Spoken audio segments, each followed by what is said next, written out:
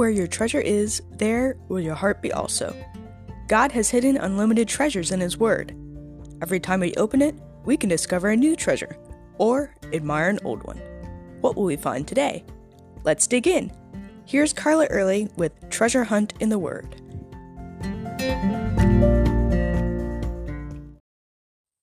One of my favorite characters in the Bible is Peter. He was impulsive. He had no filter. He tended to succumb to pressure whenever Jesus wasn't around. He wasn't always on the same wavelength with Jesus either.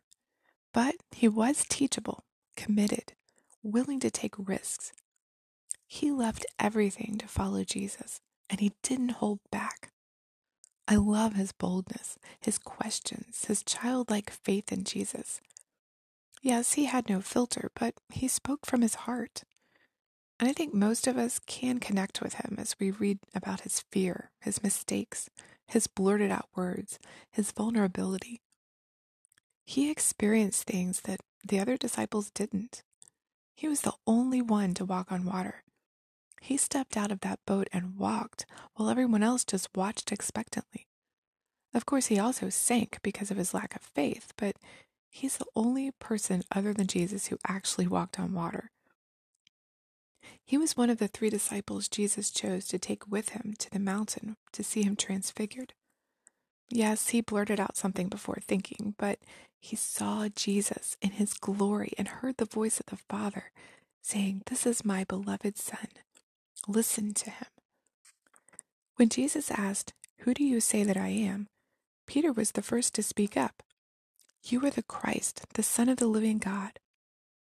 But he was also the one, just a few verses later, to whom Jesus said, "Get behind me, Satan. You are an offense to me, for you are not mindful of the things of God, but of the things of men." Because Peter had had the audacity to rebuke the Son of the living God. Peter was the one who drew his sword to protect Jesus when they came to arrest him, though Jesus told him to put it away. He was one of only 2 disciples who followed Jesus that night. Yes, he denied Jesus 3 times, as Jesus said he would. But the Lord personally came to him later and restored him, and charged Peter with feeding his sheep. At Pentecost, Peter was the one who boldly preached the sermon, informing the people that they had killed their Messiah. What a change from the fear that he'd had the night Jesus was arrested. What a difference the Holy Spirit makes. Later, Paul had to rebuke Peter for not treating Gentile Christians as equals, but he accepted that rebuke and changed. Peter didn't write a gospel, but many believe, as Mark's mentor, he was the book of Mark's primary source. And he wrote 2 letters we know of as 1st and 2nd Peter, in which he shared many things he'd learned as a Christ follower. So what can we learn from Peter? Each story has so much to learn, it's impossible to put it all in one podcast. So I'll just tell you a few things I've been learning, and I'll let you do your own study of Peter to learn some more. I've learned that no matter how badly I've messed up, God can still use me. No, I'm not worthy to be part of His kingdom, but God uses willing, teachable hearts. I've also learned that I need to be more bold in how I tell others about the Lord, as well as how I worship.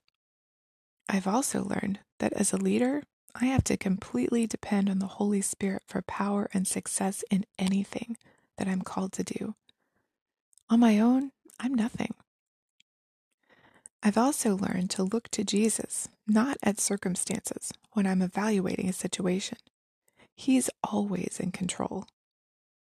What have you learned from Peter? You can contact us at treasurehuntintheword@gmail.com. Also, if you'd like to share a treasure God has given you by doing an episode, please contact us. You can listen to other episodes on our website, which you'll find in the description below. Thanks for listening, and remember, where your treasure is, there will your heart be also.